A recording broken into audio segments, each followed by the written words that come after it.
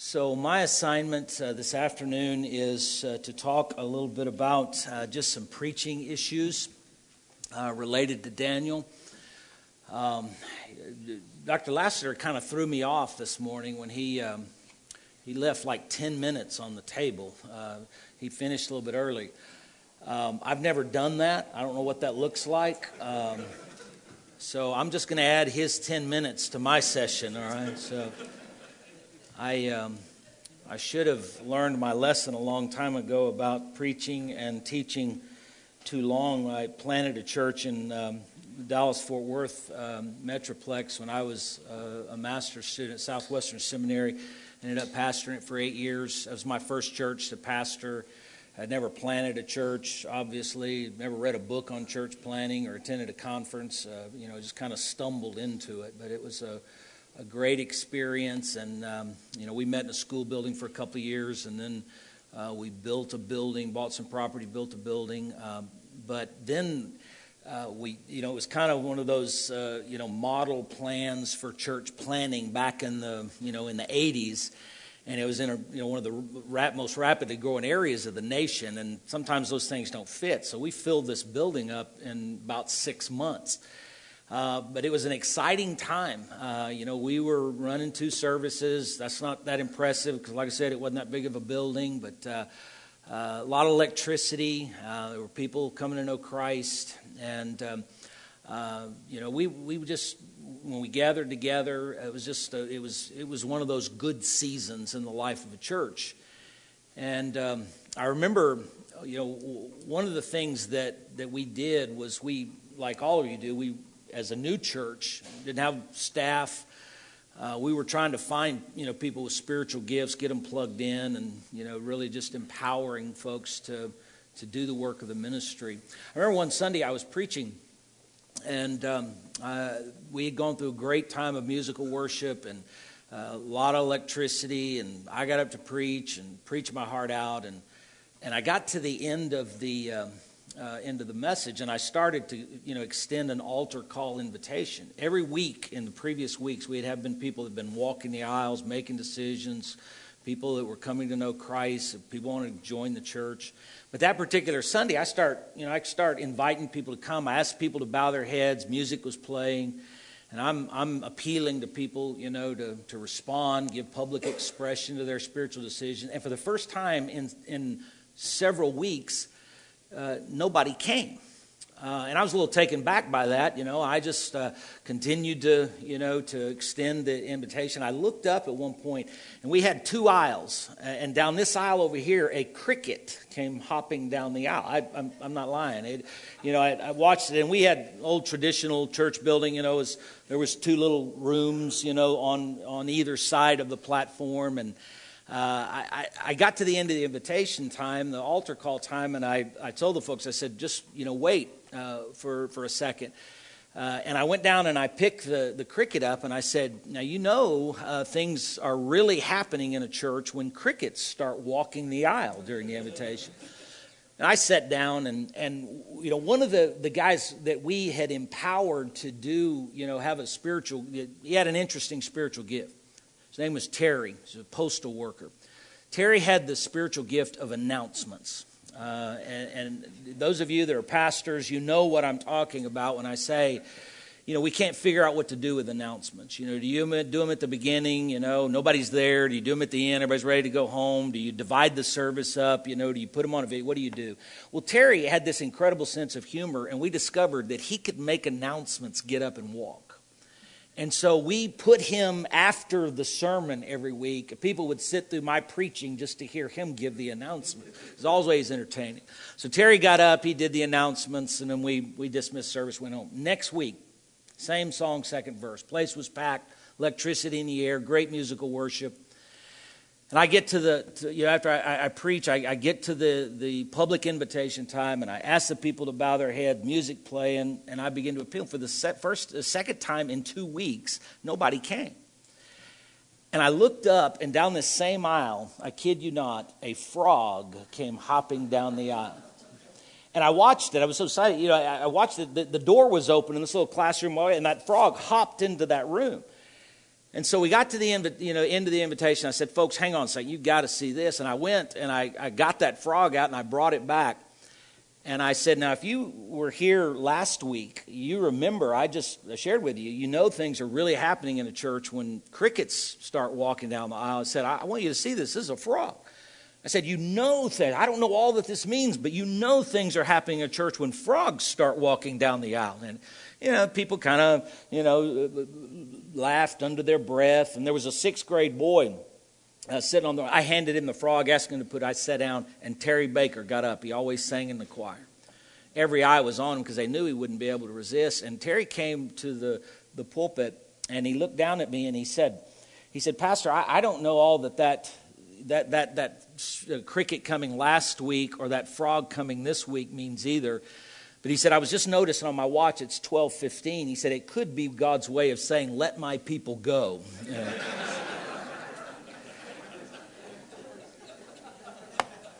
I don't know why. I don't know why I feel compelled to say this, but I'm going to say it. That's a true story. Why do preachers say that? It's like, is there other parts of what we say that's not true? It's like I still don't know where that frog came from. But anyway, try not to hold you in bondage too long this afternoon. All right.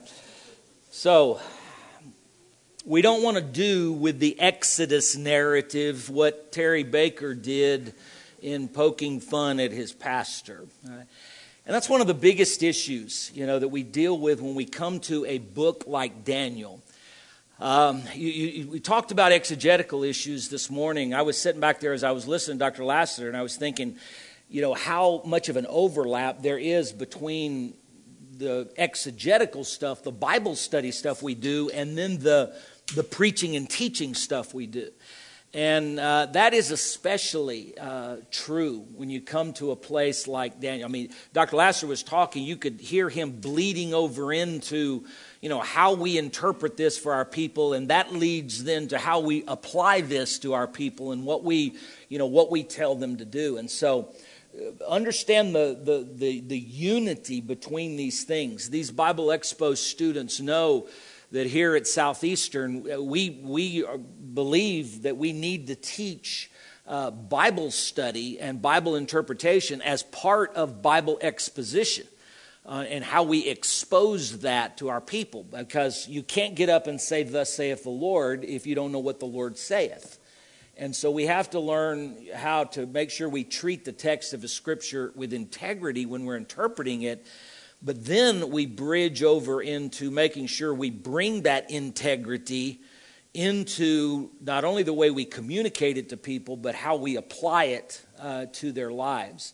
And you see these threads, unbroken threads that run from how we interpret the text of Scripture to how we actually preach and teach the text of Scripture. So some of the issues are the same, and you'll hear some overlap in some of the things that I talk to you about. Now, as I wrestle with this, I'm thinking, 1 hour session, just like with the interpretive issues, there's no way, we can exhaust all that, and that's our desire in this, is just to whet your appetite.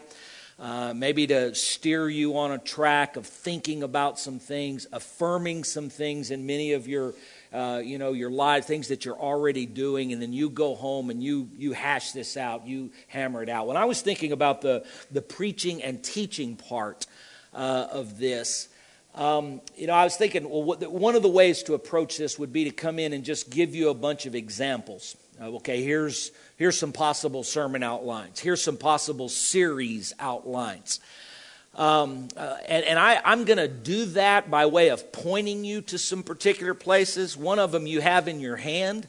That's part of what the Christ-Centered Exposition series is about. It is about hearing from individuals that are studying a passage of Scripture, a book of the Bible, and communicating it pastorally. And so you're going to hear this from Dr. Aiken. You're hearing an example, from him. But all the way through this, you've got one man's stab at some really good sermon outlines, some really good ways to break up the book of Daniel in a series.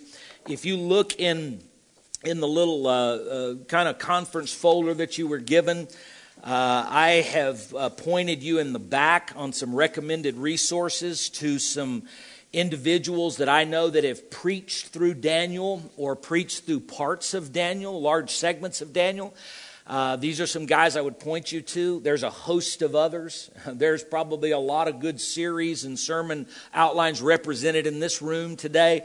But here are some that I would call your attention to and the places that you can locate them on the internet. Dr. Aiken, of course, and you can hear recordings of his messages through Daniel on his website. Alistair Begg, W.A. Criswell, great longtime pastor, now gone on to be with the Lord, but pastor at First Baptist Church of Dallas, Texas.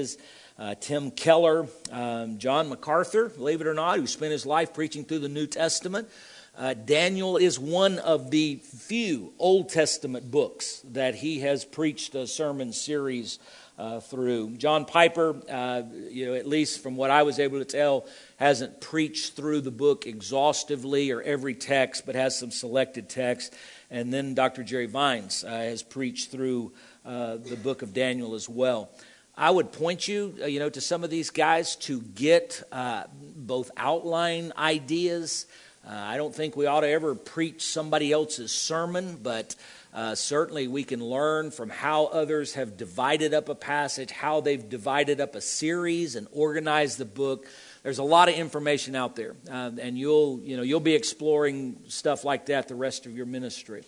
Obviously, you can already tell I've chosen not to make that the heartbeat of this session on preaching. What I've chosen instead to do is for us to think about from a somewhat of a 30,000-foot view, some do's and don'ts regarding preaching through the book of Daniel. And again, in some of these, things that we talk about, you'll see the overlap with the hermeneutical issues, and I'll try to make some of those connections for you as well. So let me just walk you through these. 12, I think, do's and don'ts, 6 do's, 6 don'ts that we'll look at. Some of these pairs, these couplets are related together to one another. Before I jump into that, let me just call your attention to, on those resources in the back, you have some, not only individuals that have preached through this, but also some recommended commentaries and some recommended books on preaching from both Old Testament, but then specifically Daniel. And one I want to call your attention to, just ask you to put a star by it, is the second one on the list under the preaching category.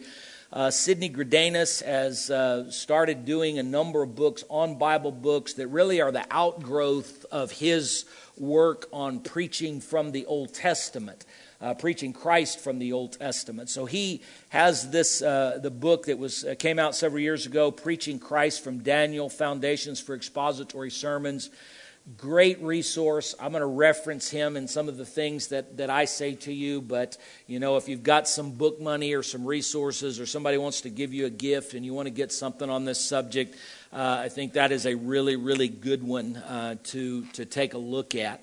And he deals with a lot of the big picture issues more than we will, certainly in this session, but very, very helpful stuff. So let me jump into this, some do's and don'ts. Let's start with a don't. They're listed for you under the corresponding notes to this session in your conference booklet there. First of all, and Jerry he's already got us thinking on this track, don't try to predict when Jesus is coming back and when the world is going to end. All right?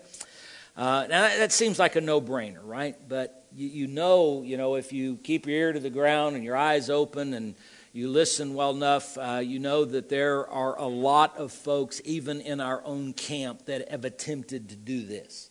And when you come to a book like Daniel, you come to a book that to some degree tempts you to do that.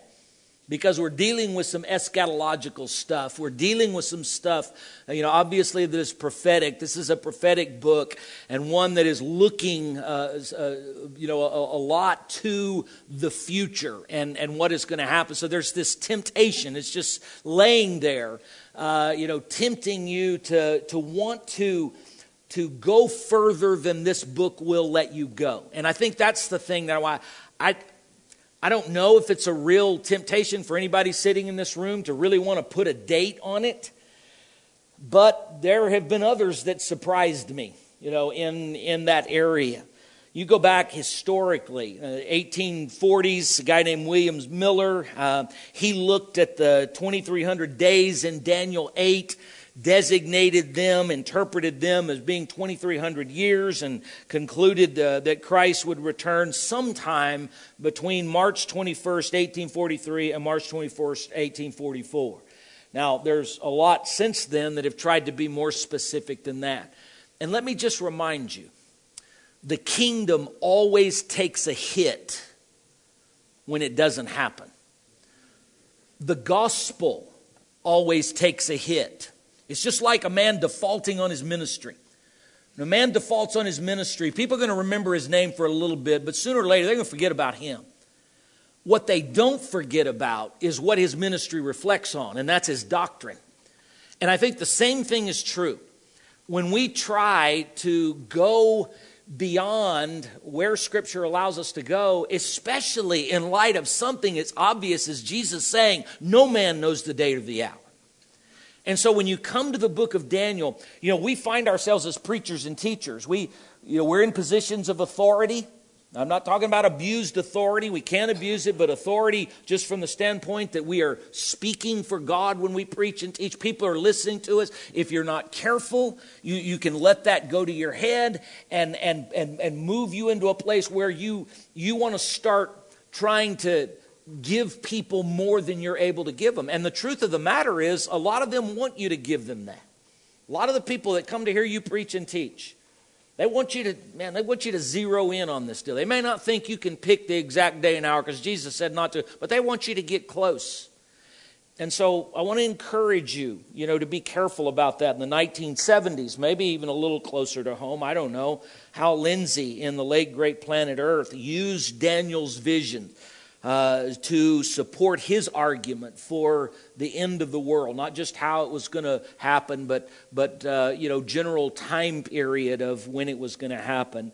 A number of years ago in California, a radio host named Harold Camping bought billboards and plastered all over those billboards, "Save the date." Maybe he was the first one to do that. Couples do that now with their engagements and weddings, send out "Save the date." This guy bought billboards, and on it said, "Save the date, return of Christ, May 21st, 2011. This is not an unheard of thing.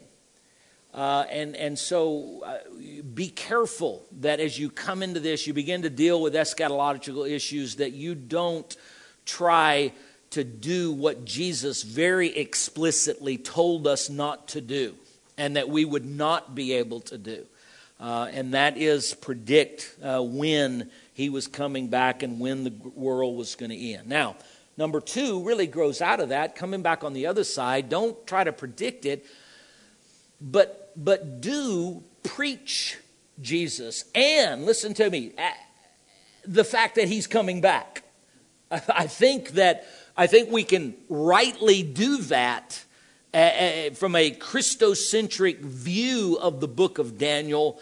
One of the things that we are on very safe ground in is announcing to people and proclaiming to people that this Messiah is coming back one day, and he's going to come back in a profound way, profound way that merits our consideration, not then, but right now.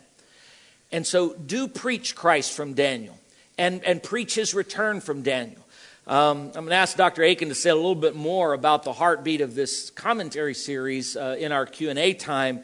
But suffice it to say, by virtue of the title of the series, Christ-Centered Exposition, this series is born out of a conviction that all of Scripture is about Jesus. We don't make that up on our own.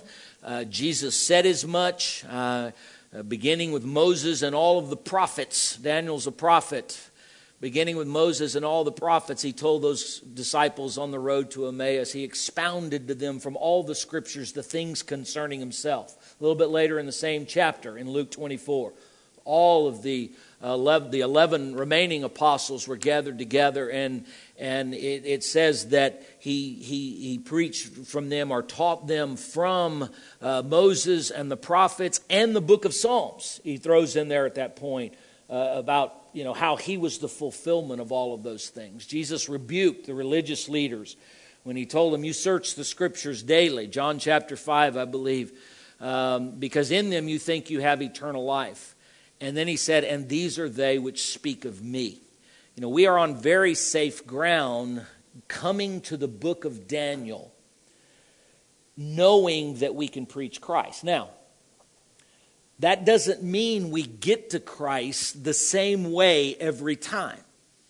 It doesn't mean that we make interpretive leaps and do interpretive gymnastics. That doesn't mean that whenever in the Old Testament, of course, you run across wood, that represents the cross, or you run across the letter red, that represents the blood. And because there is so much apocalyptic literature in the book of Daniel, it's easy to do that as preachers. It's easy to make those connections. So when we say preach Christ, we mean preach Christ with integrity. And some of those resources, by the way, in the back there are more general resources, not just in the book of Daniel, but are some resources that help us think through how to do that. Every passage of Scripture in the book of Daniel, if I could use Dr. Morita's, put it in his terms, every passage in the book of Daniel stands somewhere in relation to Christ.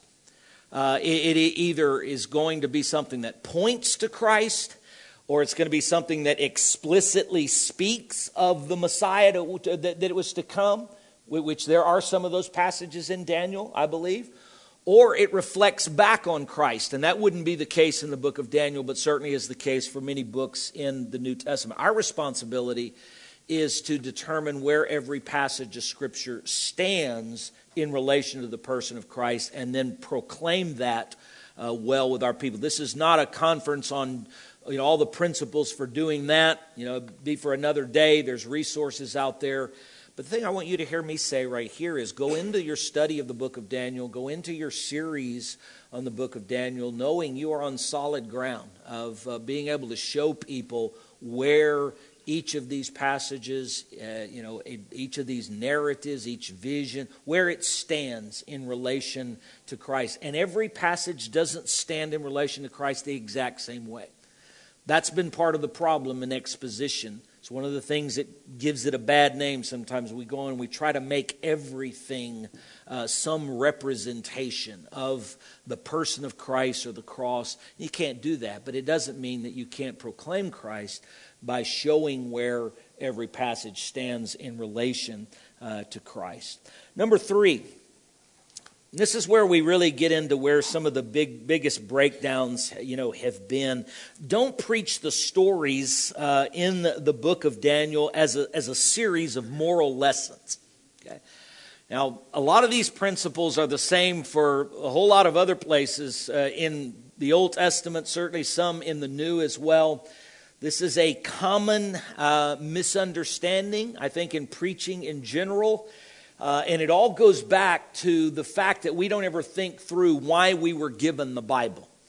This is one of the things that I try to emphasize to preachers and teachers. We talk a lot about the inerrancy of Scripture and the infallibility of Scripture and even the sufficiency of Scripture and the authority of Scripture. And all of those things are important things for us to talk about. But it's interesting in all those discussions, we don't think much about the purpose of Scripture.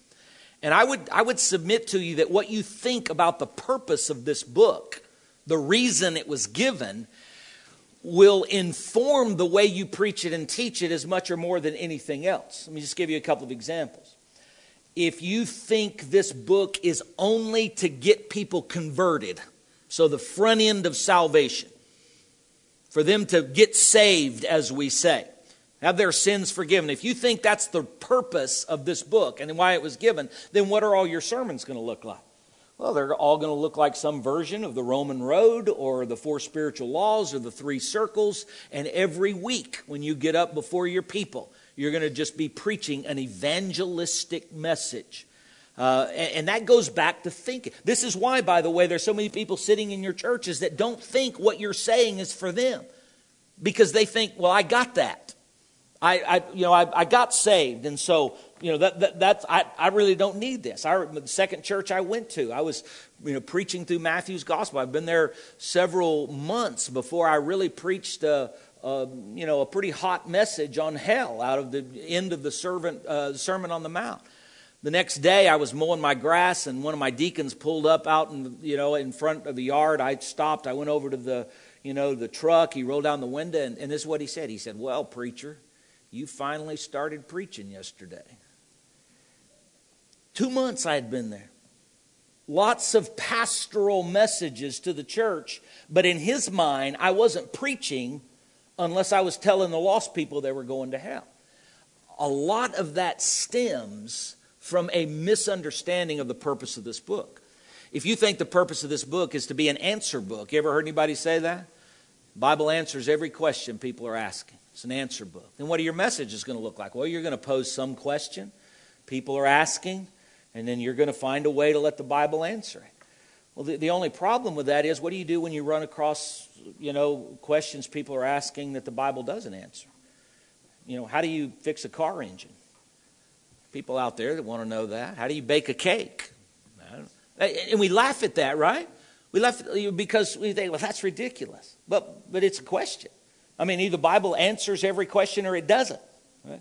Well, you bring it a little bit closer to home. Well, what about dinosaurs? That's an interesting theological question. I think there's some people out there that are curious about that. We got some pretty good scientific evidence that those critters existed. But you go into the Bible and you start looking for when and where, you just don't have a whole lot of information. And that's part of the whole evolution creation discussion out there. It's a legitimate thing. Either the Bible answers every question or it doesn't. And the fact of the matter is, the Bible was never given to answer every question that people will come up with. Here's probably the biggest one. If you think the Bible is a practical manual for daily living, and let me tell you, even if you don't think that, you got a lot of people sitting in your church or your small group that do. It's a roadmap for life right here. So they go into it and they look to see, okay, well, this addresses every issue that I'm going to deal with in life. Let me just tell you, and students know this, I've told them this story, before. I think biggest issue that I struggle with as a young father, a young parent, was trying to figure out how to raise kids consistently that didn't have the same personalities or the same temperaments. Any of you have kids that are not just alike? Yeah, you know what I'm talking about. I had 2 boys, 2 years apart. And I went into it, we're going to raise it, we're going to be consistent, discipline them same. And all of a sudden I got these 2 boys, and I got one of them that you could beat till he was black and blue, metaphorically speaking, all right? Don't call a 900 number on me or anything, You could beat him till he's black and blue, and he'd look at you as if to say, "Is that all you got?" And then I had this other kid that you could just look at sternly, and he would melt.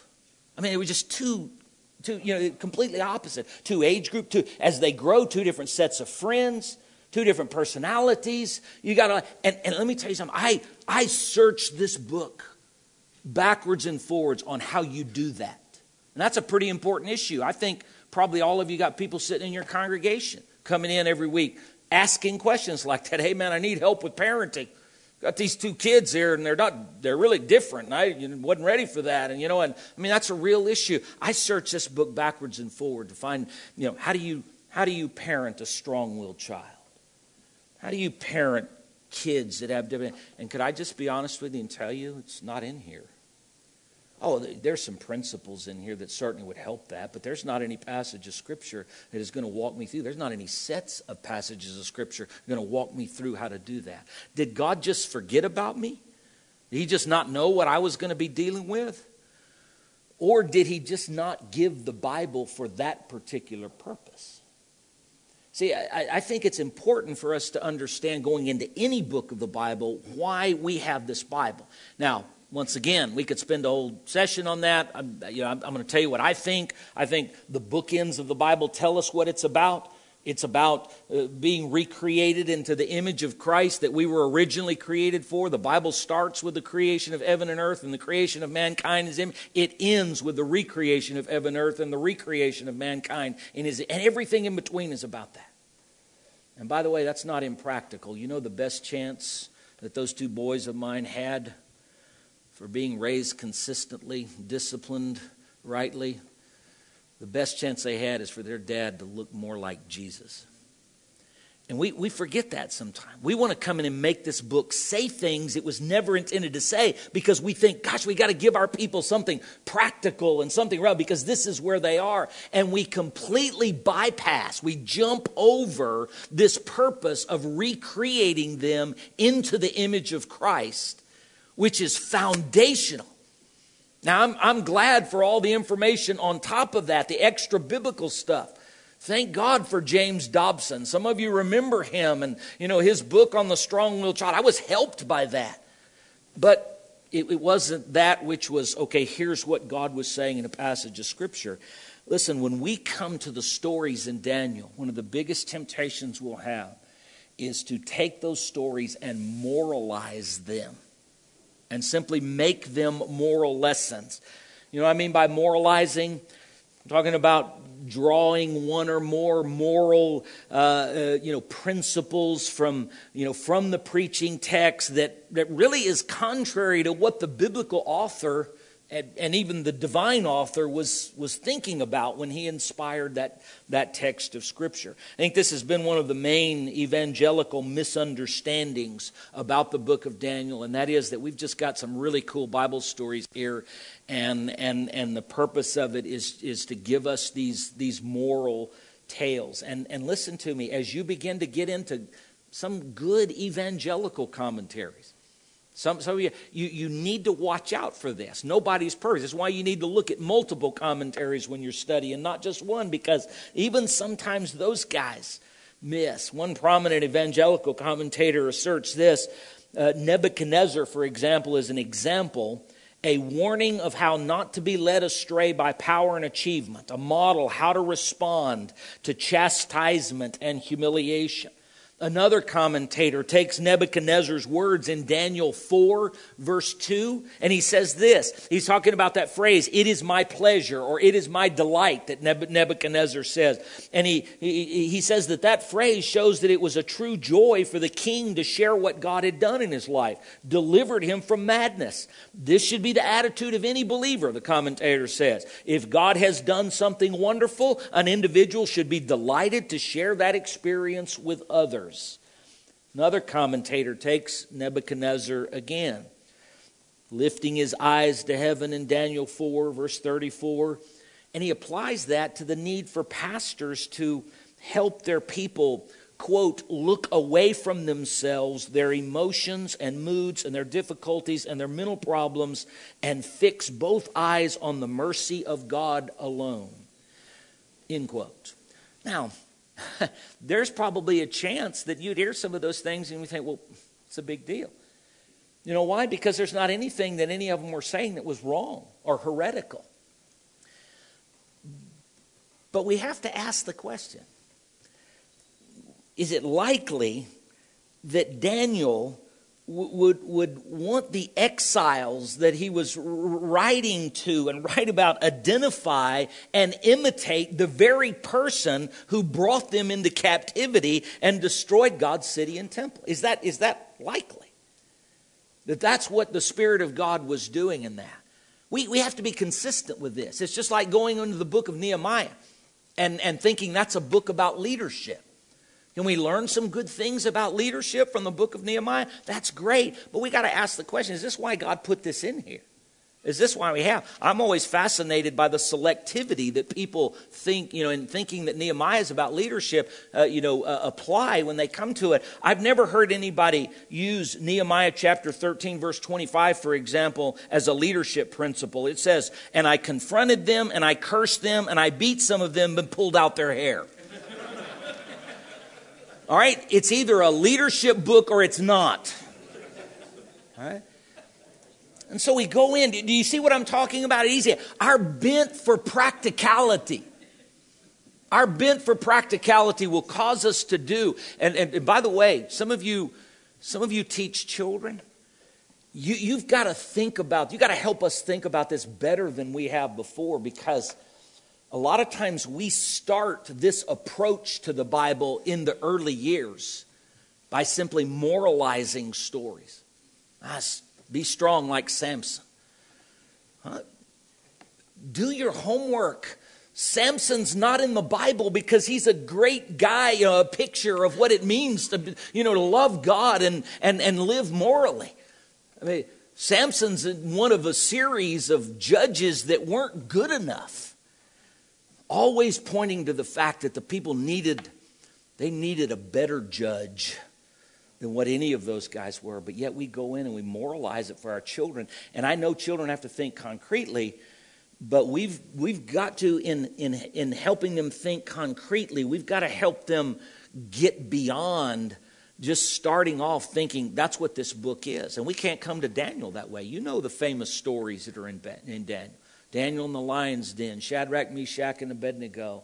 You've got all the story in chapter 1, of them choosing not to eat the food. And all. He's got these great stories that it's easy just to moralize them and make them say something. What moralizing does is it kind of lets application get out of control. Just can spin the application in almost any direction. And once again, the deceptive thing is that the applications we make when we moralize are usually not heresy. And so we forget what our responsibility as preachers and teachers are. We think that, what we're supposed to do is just give people good and helpful stuff. Pastors, teachers, that's not your job. Your job's not just to get up and start and talk about all things good and helpful. It's to say, here's what God said. That's what people need. What God said. And so that's what's so important about what Dr. Lassiter was talking about this morning, is us learning how to make sure we go in there and find what God said. But then when we bring that into the preach and we begin to apply it and we begin to make connections, we can't just go off the rails. And I know a lot of guys that do this. They do good Bible study and interpretation, and then they think the preaching event is something different, or the teaching event, and they just go hog wild with application. Haddon Robinson said a number of years ago that more heresy is preached in application than in biblical exegesis. So you can do your interpretation right, but then go off the rails in your application. Don't moralize. Don't go outside of what the biblical author intends. Number 4, you remember those crickets and frogs I was talking about? I can already see them coming down the aisle right now. So yeah. Number 4, do respect the biblical genres. Here's one of the interesting things about Daniel. A lot of books we go into, at least we're operating from the standpoint that the whole book is one particular genre. And it's not always the case, but for a lot of books it is. When you come to the book of Daniel, it's not the case. You're dealing with several different kinds of literary genre. You've got some historical narrative, you've got prophetic material, and then you've got apocalyptic material. Now, why am I telling you this? This is one of those things that ties together with the interpreter's issue, but now bleeds over into the preaching and teaching issues. I think understanding genre, the most important place is to start in the interpretation, because it tells us how to interpret Scripture. And we miss this a lot of time. We miss the fact that different biblical genres actually have different rules. I love Robert Stein's analogy. He says this: think for a moment of a European soccer fan attending his first American football and basketball game. In football, the offensive and defensive players can use their hands to push their opponents. In basketball and soccer, they can't. Basketball players cannot kick the ball, but they can hold it with their hands. In soccer, the reverse is true. In football, everyone can hold the ball with his hands, but only one person can kick it. In soccer, everyone can kick the ball, but only one person can hold it. Unless we understand the rules under which the game is played, what is taking place is bound to be confusing. And then he goes on to say, in a similar way, there are different game rules involved in the interpretation of the different kinds of biblical literature. And he's going to go on to say, you got to know what those rules are.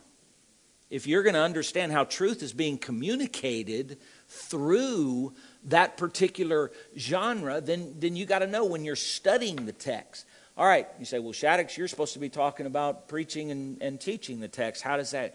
Well, the genre, while it first tells you how to interpret the text, when we come into communicating it to other people, it's going to be one of the determinants of how you ought to preach that. And if I could just take one slice of that, tell you specifically, maybe sometimes how much text you actually preach. I think one of the problems that we have run across in exposition is so many of us, because we love to preach Paul's epistles, we've tried to preach, 1st and 2nd Samuel and 1st and 2nd Chronicles, and even coming a book of Acts. But even coming here to Daniel and some of the narrative stories there, we try to preach in the same way. So we divide them into paragraphs. And we take each of those paragraphs and we make them a sermon or one Bible lesson. And we try to preach it the same way we would Paul's epistles. But here we're dealing with a genre that's operating by different rules. In general, historical narrative material is going to compel us probably to take longer text because truth is communicated through the whole story, not just one segment of it. We got to get the whole picture. Whereas in Paul's epistles, that's not necessarily the case. You got two different sets of rules. Now, throw in prophetic material, throw in apocalyptic material. Each of those has its difference. Don't go into every passage in Daniel, number one, and try to interpret it according to the same rules. But number two, then when you come to preach it. I'm going to comment on this hopefully here in just a little bit with regard to those visions in the latter part, of Daniel in 7 through 11. How sometimes we try to make more of the historical details there than we really have the ability to be able to do, when maybe we should be looking at something a little bit bigger than that. So, respect the biblical genre. Number 5, don't forget, I'm put 5 and 6 together. Don't forget the biblical author's purpose. And I just put one slice of that, actually adopted this from Sidney Greidanus, to encourage the Israelites in exile that God was sovereignly able to save the faithful, control world events, and ultimately establish his eternal kingdom. Now, let's just assume that is at least close to a big idea of the whole book. You come then, if you look at number 6, don't forget the biblical author's purpose, but do apply that purpose then rightly to the contemporary context. The people you're going to be preaching to are not the Israelites. They're not in exile. Okay? There are historical things that don't apply. But you look at that statement in number 5 and then consider a statement of application like this in number 6. God's people, who you are talking to, can be comforted and encouraged with the truth that despite appearances to the contrary, he is still in control and ultimately will establish Christ's eternal kingdom. Now, some of you have studied preaching and teaching know that what I'm talking about here is finding the main idea. Finding the main idea of the text of Scripture, which is historical, and then translating that main idea into a main idea for your sermon. But those don't look exactly the same. You move from the historical to the contemporary, but when you do, you have to make sure you are bringing the timeless truths into the contemporary context and not all the historical details. You can see in that second statement there, things that have been brought over. He is still in control related to his sovereignty, our trust in him. He can be trusted to be faithful to do this. God is on the throne and he is controlling all of this. And so here's the deal. If that is the main idea of the book, or what you determine, and I don't say you just come up with your own. You come up because you studied the book. But when you land on that main idea, you've got to bring that main idea into every preaching passage that you deal with. Every teaching segment that you deal with, that you want to be able to show, how does this passage fit this sovereign control of God? And that then becomes your point of application, or points of application. Number 7 and 8 together. Don't get bogged down in the historical details of chapters 7 through 11. So I mentioned this a moment ago. This is kind of an example of what I was saying about sometimes we want to make more than we're really able to do. Number 8, do concentrate, on the other hand, on the major theme of each of Daniel's visions in chapters 7 through 11. So, there are commentators that actually don't think that, you can preach Daniel 11, for example, with all of the details that are there. Some of you know John Calvin devoted 100 pages and 9 lectures to analyzing chapter 11 alone. There is a lot of stuff there. But when you look at it, Daniel chapter 11 is actually part of Daniel's final vision that runs all the way from chapter 10, verse 1 to chapter 12, verse 13. And since each of those visions has some powerful theme, then the thing that I want to encourage you to do, I think Greidanus would say this as well, is concentrate on that theme instead of getting bogged down in all of the historical details. Now, you have a responsibility to show any historical details that are necessary for that understanding, that theme. But this is where there's a difference between our Bible study and our preaching and teaching. Everything you dig up in your Bible study doesn't need to find its way into your sermon. What needs to find its way into your sermon is the details of the text that are necessary to get people to that main idea. And I think Daniel 7 through 11 is a place a lot of times we go into. And once again, we're trying to break it down like we would one of Paul's epistles. And we end up trying to make things that, make it say stuff that it doesn't say. We also end up spending way more time trying to explain all of those details. And we cloud the issue with regard to people's understanding of the big picture of the major theme of that vision. So when you're studying those visions and you're preaching and teaching those visions, make sure that you stay focused. Don't just back the dump truck up from your Bible study and all those cool historical details you heard. Don't just back that up on Sunday morning, or whenever your group meets and unload it on your people. It's one of the things that has given exposition a bad name for some people, is that's what some individuals think expository preaching and teaching is. It's just explaining every single detail in the text. And that is not the case. People get overwhelmed and they get overloaded, with that. So Daniel 11, and Greidanus makes this comment. He says, I've just mentioned the reason Daniel goes into so much historical detail. And that is, God controls even the details of human history, and then proceed to Daniel chapter 12, verses 1 through 4, which, he says communicates the primary message. So it's a stewardship, and every passage is not going to be exactly the same. But the point is, don't get bogged down, in some of those details, and never get to the big picture, and only communicate the details or spend time with the details that are necessary for getting your folks to that place. Number 9, don't leave Jesus in the fiery furnace, the lion's den, or the grave. Now, what am I talking about? Well, I'm talking specifically about the pre-incarnate, what is interpreted, and I think rightly so, as pre-incarnate manifestations of the person of Christ.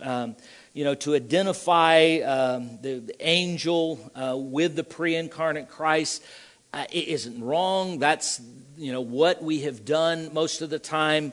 But the one in the fiery furnace, in the lion's den, in Daniel 3 and 6. But sometimes that's as far as we go in preaching Christ from those passages of Scripture.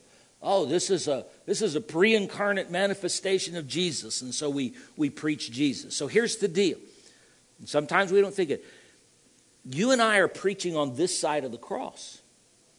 We're not preaching on the side of the cross of any, where there was any pre-incarnate manifestation. We are preaching on the post-incarnate side. So it's not wrong for us to see Christ in there, but if we are going to preach Christ, if we are going to preach the gospel from every text, we've got to make sure that we go further than that and we make the connection between the manifestation of Christ and the fact that he came and he was incarnate and he took the sins of the world and he died for them on a cross and he rose from the dead and he ascended back into heaven and is seated at the right hand of God and he's coming again. Those are things that are related to the gospel, not just, hey, Jesus showed up, before he ever came to earth. That's a starting place in preaching Christ from the book of Daniel, but it's not the ending place. Gurdanis said this: I define preaching Christ as, quote, preaching sermons which authentically integrate the message of the text with the climax of God's revelation in the person, work, and or teaching of Jesus Christ as revealed in the New Testament. So that's great for us to help our people see how Jesus helped Daniel or helped Shadrach, Meshach, and Abednego. But remember, that's not what we're responsible for doing, at least as far as limiting to that. We want to show people how he helps them. And if we don't get him out of the fiery furnace and out of the lion's den and out of the grave, then we're going to do nothing more than moralize it. Jesus is there to help you in your tough times. Jesus is there to deliver you. And you see, if we think through that, we know. I'm preaching through Psalms right now, a lot of the imprecatory Psalms in Charlotte.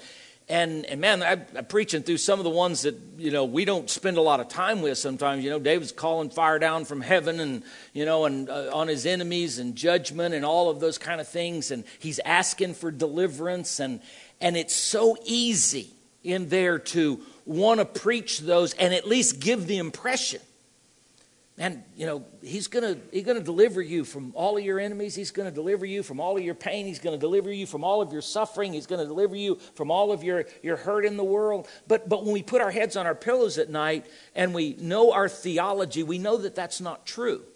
He doesn't always do it in the way that we think that he is. Is he deliverer? Yes. Is he faithful? Yes.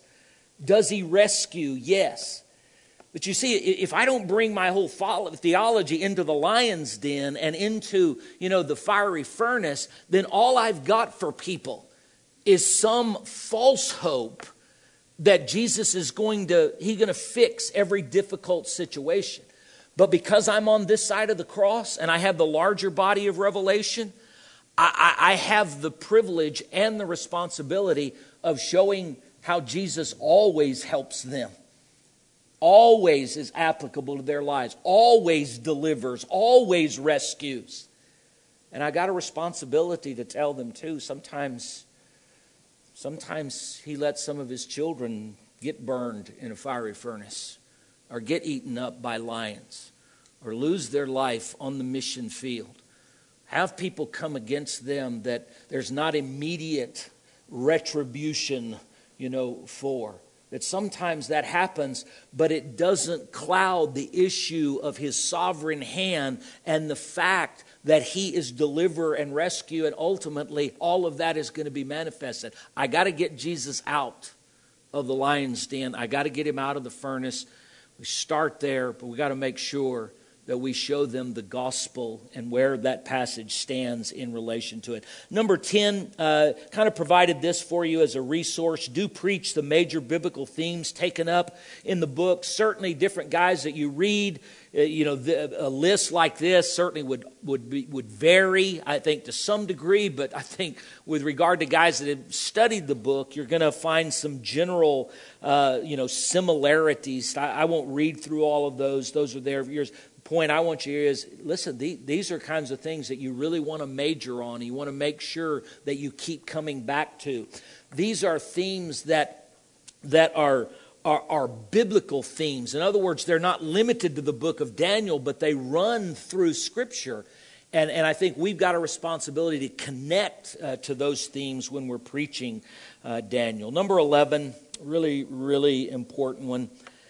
Don't major on second-order doctrines by attacking eschatological views different from yours. Don't major on second-order doctrines by attacking eschatological views that are different from yours. Now, let me tell you what that statement does not say. That statement does not say don't communicate your eschatological view. Doesn't say, hey, showing your people, look, this is why I believe, this is point to that.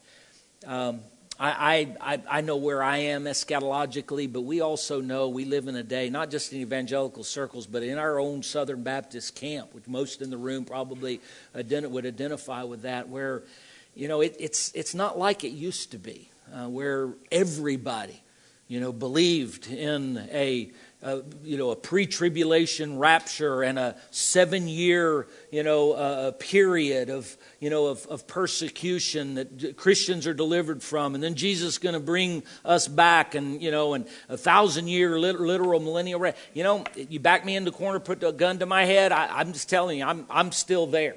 I'm still there, but. Could I tell you that many of the specifics related to that, I think we don't have all the information we'd like to have on. That's why there's disagreement. There's disagreement. The point I'm making here is notice the wording, don't major on second-order doctrines by attacking. The two words I want you to see is majoring and attacking. This is what you don't want to do, is you don't want to major on second-order doctrines that we know there's room for disagreement with in our evangelical circles. That's not what preaching the book of Daniel is about. And you certainly don't want to use your pulpit or your small group platform that you have for attacking and tearing down the second order beliefs of others that are different from yours. There is too much in this book related to those major themes up there and those big ideas. There is too much here that points to the person of Christ for us to spend our study doing those things. And you're not hearing me once again say, don't address you gotta address eschatology if you're going to preach Daniel. And again, I think it's important for us to say, here's what I believe and here's why I believe it. But let's don't teach our people to make second-order doctrines first-order doctrines. We've got too much of that happening in our circles today. It's splitting churches. It's causing guys to lose their pulpit. They're not losing their ministries over the virgin birth or even the second coming of Christ. They're losing their ministries because they're trying to make first-order doctrines out of second-order doctrines. And there's temptations, I think, anytime you're dealing with eschatology to do that. So be careful about that. And then finally, do major on preaching the hope we have in our sovereign God and preach it in the power of the Spirit. And this would be in contradistinction to majoring on second-order doctrines and attacking certain eschatological views. Now, listen, there's eschatological views out there that are heretical. I get that. I think that becomes first-order stuff. Jesus is not coming back, That's why Peter had to write his second epistle to refute that. And we need to refute that. That's not what I'm talking about. But just like trying to pin down the date and the time, we try to make a major doctrine out of exactly what order and when those types of things are going to happen and go beyond what the Bible gives us, much less the book of Daniel, then that's when we begin majoring on the wrong things, when instead we can major on the hope that we have in a God that didn't wake up today and say, whew, I didn't see that coming. That is completely sovereign and He is completely in control and can be trusted to be faithful to His people.